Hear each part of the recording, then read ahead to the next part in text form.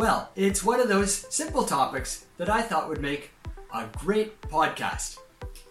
And kind of like the topic of shirts. When I started, I discovered there's lots of kinds of wallets. I was pretty surprised about that. I want to talk about people's habits carrying wallets, and how they steal wallets, and how to make your wallet difficult to steal. Introduction.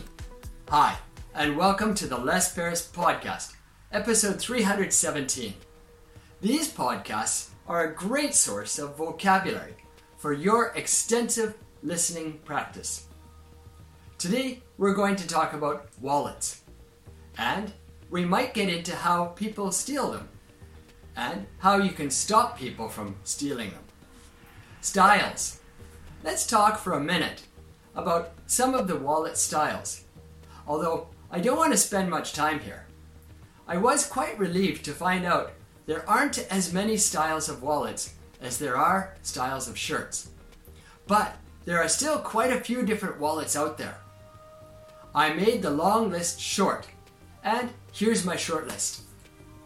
There are some bifold wallets, which means that they fold the money in half. Then there's trifold wallets, which will, as you can guess, fold the money into 3. Then there's the passport wallet, which is quite a bit bigger because it has to be able to hold your passport, and it's great for traveling. I have one, and I've used it quite a bit when I travel. Then we get into digital wallets. This is a whole new kettle of fish. These wallets are for keeping your money for the digital currencies. They're complex, and I won't explain them here.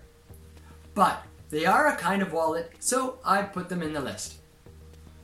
Where? Where do you carry your wallet?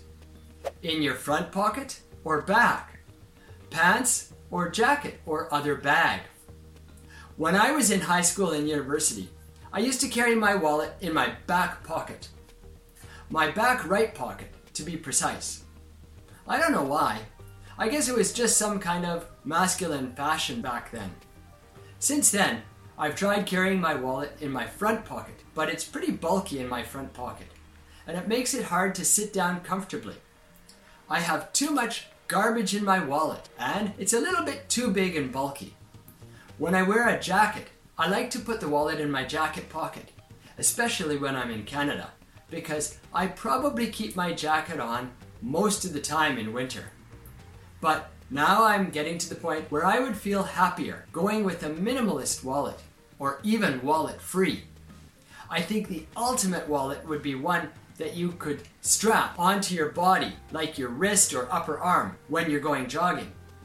Then it won't get in the way, and you can take clothes on and off without bother.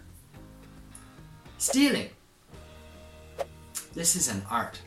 The art of pickpocketing is highly advanced, I guess. It's hard to believe someone could take your wallet out of your pocket without you noticing it. So that's why I call it an art. There is a downside to calling this an art.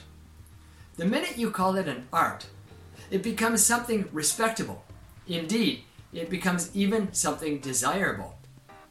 I don't think it's very desirable to try and learn how to steal things from other people. So half of me wants to call it an art, and half of me wants to call it a despicable thing to do. I've been fortunate because I've never run into a pickpocket, and I've never had my wallet stolen. Steal-proof. Maybe I've never had my wallet stolen because I've gone to certain lengths to avoid theft. When I travel, I usually have some kind of money belt. It's funny because they call it a money belt, but I never put it around my waist like I would put a belt around my waist. It was rather like a pouch with a string that I put around my neck, and then I put the string under my shirt. It's not pretty, and it's not convenient, but it sure is safe.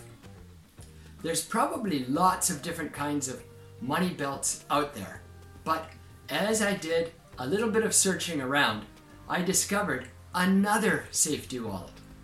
This one is RFID proof. That means that people can't use scanners to scan your credit cards and steal electronic information off your credit cards. It actually shields them. That sounds like a pretty good thing to me, except that I've never encountered a situation where somebody could scan my wallet to steal information from me. By and large, I'm not worried about it, but I suppose in some cities it might be a real issue. So the question now becomes, where do you carry your wallet? And have you ever had your wallet stolen? Or what do you do when you go traveling? How do you keep your things safe when you're traveling about in the city? Put some comments below. Let me know what you're thinking. If you like listening to English for your extensive English listening practice, then hit the subscribe button below so you can get more of my podcasts. I'd love it if you made a comment below too. Tell me if you have a new super safe wallet.